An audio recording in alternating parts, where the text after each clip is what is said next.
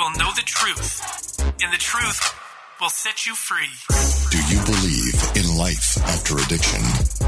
You better believe it. Now, the host of Life After Addiction. Welcome back, man. I love that intro, boy. I get pumped when I hear it. I know, right? Dun, dun, dun. Do you believe in life after addiction? That's Bruce Stanley. You better believe it. And I'm Adam Comer. Hey, guys, today we're going to be talking about something very practical, man, that really for everyone. But we're going to be talking about strengthening for life, right? And we're not talking about doing pull-ups, okay? Well, maybe spiritually, but we're talking about strengthening for life. Bruce, lead us in. Yeah, I think, anybody could say that any program is trying to give people strength, to go out and live life differently, or to equip them, or to help them in some way where they could, have the tools that they need, all this language that we use and stuff, and so in not a different way. I mean, obviously that's what God is doing in His truth and helping us, but the power behind what God says in this type of strengthening is what I think makes us different than other programs. And this other fact, Adam, and I know you can talk to this more, is that we don't spend a whole lot of time talking about the disease of addiction and how to know your disease and the cause and effect of the body and the brain and the nervous system and all this stuff, the symptoms and these things to help people be equipped in some way to know, what they're going to be triggered on, and these types of things that a lot of other programs do.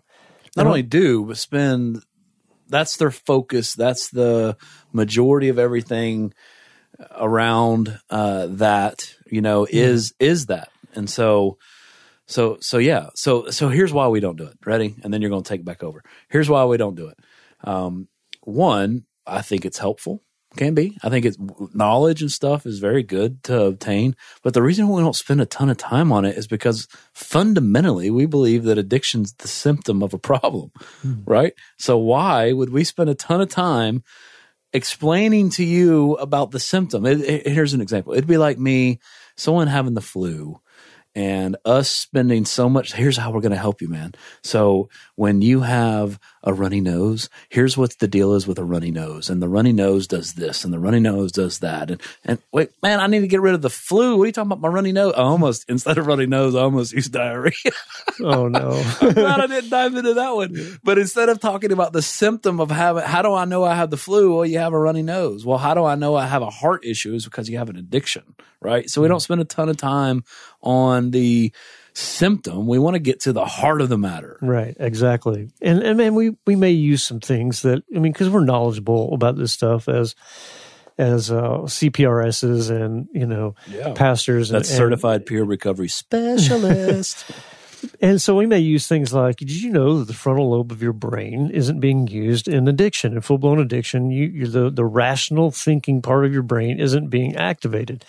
And so that's why it takes a period of days in order for you to get to a point where you can even make good decisions, in recovery. We may say something like that just so that people will know where they're at and have some objectivity to the fact that they need some help thinking. Yeah. Because right now they can't do a good enough job on it on their own because of where they're at. And we may say things like that, but that's usually to try to correct a person and their way of thinking isn't right, and that they need help, and that they should listen to us and do what we're saying as opposed to their own ideas. And so, we don't do that. But what we do, speaking of diarrhea, now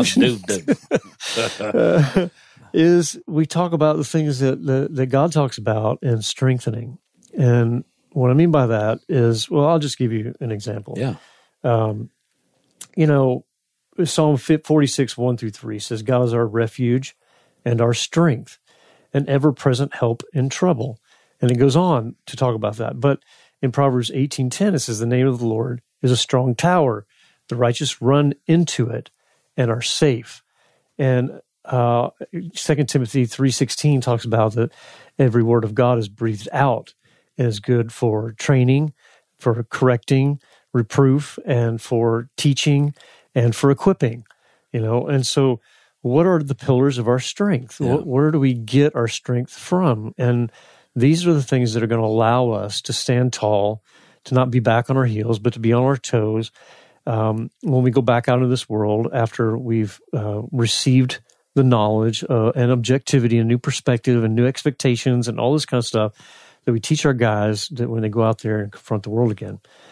And so God wants us to know that we need to stand on a foundation that's based on Him, and that we pull everything, all our resources, all our reserves, everything from that foundation. The Bible's full of these types of illustrations, cornerstones. I mean, you talk about doing pull-ups. I mean, Paul even speaks, the Apostle Paul speaks of running a race, and he compares it to Olympians, and how they prepare for these races and these things in which they're trying to win, They don't just not prepare. They don't just go into the race thinking they're going to win without ever doing anything in preparation for that. And so God's teaching us in the same way how to be strengthened to go out and to win. Yeah. Yeah, and I think it's important as we're, like I said at the beginning, this is for everyone. And so if we're preparing you to be strengthened for life, you need to know what that means. And the word says in Ephesians 6 that we don't battle against flesh and blood, but against spiritual things, cosmic things. And so if we're talking about preparing you, strengthening you, equipping you, but strengthening you in this cosmic spiritual world, because that's what our battle's in, right? And even if here's my only verse I'm going to give you and break it down for a minute, and then I'm going to let you take as much time as you want because this is something you're passionate about, Bruce. But even one of the most popular verses amongst Christians, that's actually out of context when it's used most of the time, but it's Paul in Philippians 4:13. I could do all things through Christ who strengthens me. And so often I think that's misused because it's, where do we go with that? Well, I could be a professional baseball player. I could be, well, you know what? Some of you, no, you can't, And so, yes, if God wanted you to be a professional baseball player, I don't care if you weighed 700 pounds and you're 4'3". Yeah, God's going to make you a professional baseball player, but that's not what that's not the word of God is talking about. Well, how do we know that? Well, context is important. In the very context of that scripture, Paul's talking about contentment. But then even if let's dive into the scripture and let's know what we know. He's writing to the church in Philippi, and we even have evidence of Paul in Philippi. He was arrested. He was arrested and jailed in the center of the jail and dungeon and was singing praises at midnight. And also we read that he ate dinner at Lydia's house, who was a very wealthy woman. So he was eating like prime rib, but he was also jailed. And so these people reading this letter from Paul, where he's talking about contentment, he's saying, hey, it's Christ who strengthens me no matter my circumstance. Spiritually, I'm okay. I could be eating in the Ritz-Carlton, or I could be locked up in a dungeon, and I could do all things because it's Christ who strengthens me. Yeah, absolutely. Right? Absolutely. And that is the essence in what we teach our guys. But there's some meat behind that in the sense of particulars. In fact, I'll use one verse here in Isaiah 41:10. This is Old Testament. And he says, "Fear not, for I am with you.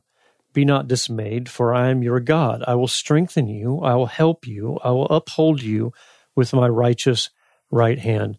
And that's not hypothetically speaking, because what Adam just said was we're talking about spiritual things, cosmic things, supernatural stuff. And what Adam meant by that is not we're creating a new episode of Star Trek or something to try to teach you how to deal with the Klingons or whatever. Frontier. No, there is something in the spiritual world, in the supernatural world, that is pressing against us or working with us. And so God says, "I am with you," he means physically, spiritually, he's with you. Yeah. When he says, "I will uphold your hand," he means that he will lift you when you can't lift yourself. And what Paul meant by he was strengthened by God is what we teach our guys, in that no matter what you face out there, whether it's a job loss, whether your mother dies, whether your girlfriend doesn't want anything to do with you anymore, whether people tell you that you're a loser because you're an addict, when you know that you've recovered, and all these things, You still got a bunch of debt because you lived a horrendous life in addiction. You've got all these things that you have to overcome, and they're pressing against you. Where do you find your strength? Yeah. What strengthens you in that? And it is this. What strengthened Paul in that dungeon was joy. Why he was able to sing songs when he was sitting in slop. Because let's face it, dungeons in those days, jails in those days, and depending on your crime, you were buried in a hole in the ground. And depending on your crime, you were placed in a deeper hole. And hey, things run downhill if you get my drift. And so they didn't have bathrooms and that kind of stuff. Yeah, I think it even says they were in stocks, and it wasn't like European stocks that vegetables were. They contorted your body. It was torture, right? Yeah. So how can you sing in a situation like that? It comes from this contentment, this joy, this knowing, right, that no matter what you're up against, you're good. Yeah. That you're sealed by the blood of Christ. That no matter what happens to you in this world, you're promised something by God, and it will be fulfilled in this life or the next. And that if it's not filled in this life, then it's only temporary. It's not going to last forever, and this life isn't all we have. Now, God wants you to live a good life. It's because his goal is that you will walk out there and be evidence of his glory, and that others will gaze upon you and see God working in your life. And the most biggest evidence for somebody who comes to addiction is the wreckage of life that you once lived. And now you go out there and live a completely different life, and people have to take notice. Yeah.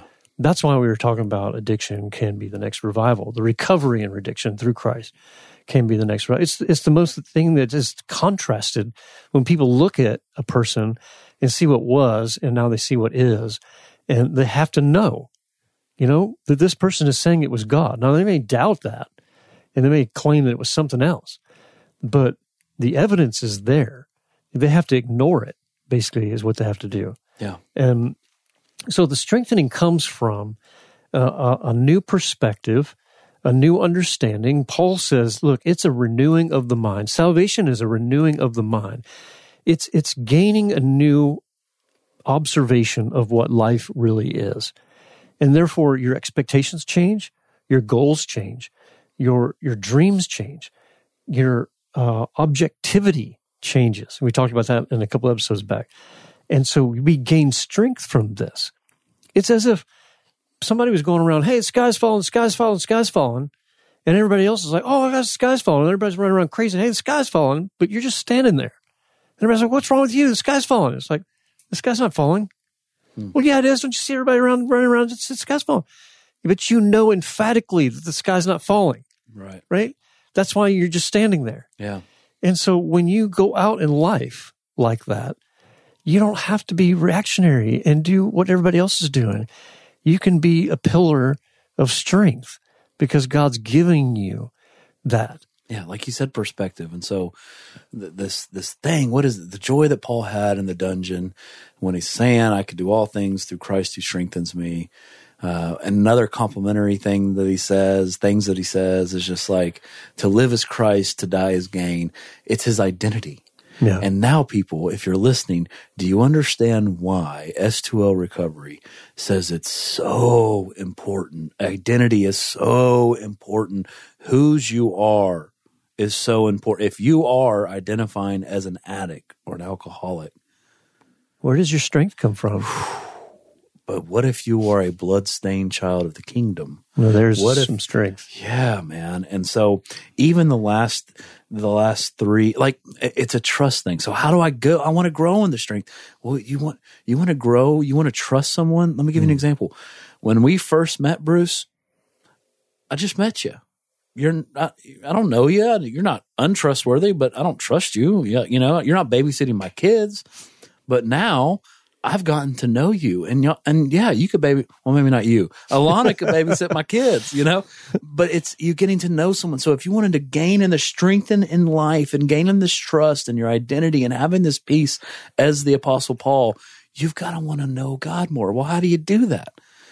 Yeah. So principle 1, right? Yeah. In the 7 principles of our faith that Peter outlines in 2 Peter chapter 1 he says, add these things to your faith. And there's 7 things. Yeah. We call them principles. The Bible didn't call them principles, right? But the very first one has to do with trust. Yeah. And what does the Bible say? It says, add to your faith goodness, right? Or excellence or virtue, which are all the same thing, right? Yeah. And God's saying, do you even know what is good? Right? The guys running around saying the sky's falling. They don't know what's good, right? Because the thing that they trusted in is now falling. But if the thing I trust in that is good, and I know it can't fall, then guess what I'm going to do? I'm not going to run around with my head cut off. You're going to be still. It's funny. The last 3 episodes, go back and listen. It's objectivity and truth, being still in adversity, and strengthening. This one's strengthening for life. They really mesh together, and everything that we're saying, you should really go back and just, if you're just catching this one, go listen to these 3 in a row. I want to give a real example of a guy who's on staff right now, and I know he wouldn't care, even if I mentioned his name, but I'm not gonna. And it's something that I see often when guys have come into the program and we see them get strengthened. And, we all know that when they go back out there in the world, it's the real test, right? And that's why we say sometimes being at S2L, at the lodge, is like being in a bubble. It's a brotherhood. And there's a lot of strengthening around you, that you can count on. But once you get out there, you're back on your own again, is when the real test happens. And one of the things that I see happen to a lot of guys and why they stumble and even come back to our program, if they're lucky, right, is because somebody would die. Their mother, their dad, their brother, or even a friend out of overdosing or whatever, and it crushes them. It crushes them to the point where they end up going back out again. They end up using again, or worse, they die, and because of that. And what I mean by strengthening, and what happens when a man confronts God and knows what his strength comes from, and the foundation that he stands on, the cornerstone of his faith, and that how it can't be shaken, is such that when things like this happen in our life, we don't self-destruct. Yeah. And I'll give you an example of a guy who just went through this exact same scenario, who's on our staff. And Adam, you know this story, but I just want to share with the listeners. He was one of these guys, and his story is such that, man, it was one of the worst of worst stories in terms of his addiction and how he almost died multiple times. And he's even lucky to be alive coming into our program. But the wreckage of his life, family mistrust, everybody, right? Even to the point where he didn't even have a good relationship with his father. And he comes in our program, he stays with us, his life's totally changed. People in his life are starting to know the difference, but they haven't been around him. They haven't really been around him. They just know and hear, and they're talking to him, and they may have visited once or twice. And they're seeing the change. But you have to know there's still some mistrust in there. And he goes home, and he finds out his dad's deathly ill, And, he goes back again, and in the course of this short period of time of his dad being ill, he dies. His dad dies. And what ends up happening, and this is, again, I know he wouldn't mind me telling the story, but I'm not going to mention his name, is that he wanted so bad to rekindle the relationship with his dad that he didn't have before. And any person would have said, that was robbed from them. And they would have felt huge guilt and shame because of that, because they're the one who wasted it, not, the other person. And that time was robbed from him. He didn't get to reconcile with his father. He had a little bit of time. And I think enough time to where his father knew what the changes that happened in his life. Yeah. But again, he didn't get to spend those beautiful days with his dad because of all the years that he's wasted in addiction. And his dad dies. Dad's no longer here. And guess who the family called to do the service, to speak at the funeral? They called him, the one that wreaked havoc in all of their lives. Not the brother or the sister or an uncle or, anybody like that. They asked him to do it, right? And he had to have the strength to get up there and talk about his dad, and to be able to do it without, I'm getting choked up just talking about it, without shedding tears, without quivering in his voice. And I'm sure there was a little bit of that, Yeah, just having peace. But having peace about it, not having his rock crushed to the point where he was going to lose it again. He was going to go back out and do all that stuff he did before. He's going to be victimized. He's going to be so full of shame and guilt that he's just going to be ruined by it. No, he became the strength for his family, who didn't even know his strength and where he got it from. Yeah. That he was able to share that with them, and then they gained something out of it. But the point I'm making is... it's interesting, though, before you make your point, that's actually the story of 2 staff members that last year. Mm-hmm. 2 different staff members that had Zach's. I didn't know which one you were talking about, but now I do. That was 2 staff guys, the very similar thing. But Adam, how many guys have we seen that have been crushed by it in the same exact scenario? Yeah. Once they left our program, we thought they were good. We thought they were equipped, and they went out there and they confronted this, and it ruined them. And some of those guys died. Yeah. Some of those guys died because of it, because they went back out, because they were ruined by that circumstance. It just goes to show what Paul was teaching us, and what the Bible teaches, what God teaches us, is that we can reach a level of strengthening that we can be so content. We can be so sure in the things that God has promised us that when life hits us smack in the face, we're not crushed. We're not crumbled. Yeah. We stand and we're able to be overcomers. And I'm telling you, if you can learn that, right, whether it's addiction or anything in life, then you've reached a point in your life where you're unmovable. Yeah. You're unmovable. And how do you do that is you want to trust God more, press into him more, read his word more, do the things that, learn about who he is, like trust, like the example I just gave about trusting Bruce to babysit. Man, I know him now, right? Get to know God more, do the things that he's called you to do. So strengthen. Yeah, but let me say something else too, because when we talk about equipping and the tools and these kind of things, that man that's on staff that I'm talking about, what was the first thing he did, Adam, when he found out about this? Ask for prayer. He called his brothers. Yeah. Right? He asked for prayer. Yeah. He started initiating the things that he was equipped in, right, that he knew he had to do. Yeah.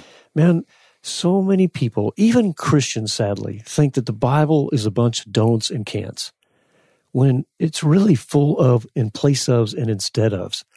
There is so much you can do as a Christian, right? It has nothing to do with the can'ts and don'ts. It has everything you can and should be doing. That produces life. Absolutely. And not death and darkness, life and light.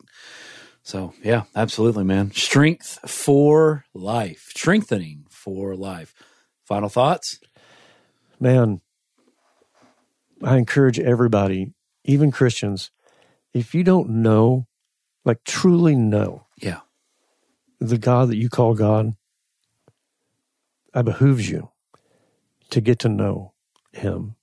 Because in doing so, you become unshakable. Yeah. Life can't hurt you.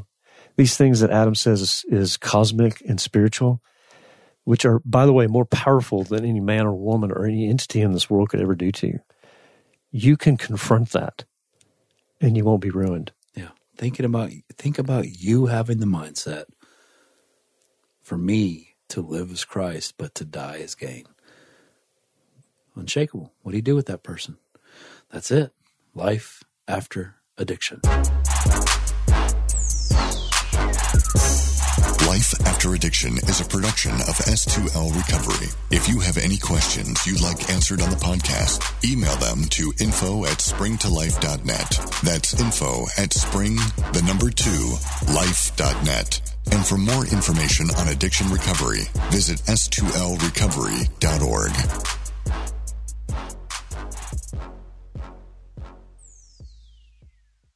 Are you concerned about tensions in the Middle East? Do you wonder where we're currently at in the biblical timeline? Are we really in the last days? Hi, everyone. I'm Dr. Carl Muller with the Inside the Epicenter podcast. Every week, my co-host, best-selling author Joel Rosenberg and I answer those questions and more. You'll hear inside knowledge of our meetings with leaders at the highest levels of government in the U.S., Israel, and the Middle East, equipping you to filter the news with biblically sound insights. Find Inside the Epicenter on your favorite podcast app, or go to joshuafund.com to listen and subscribe.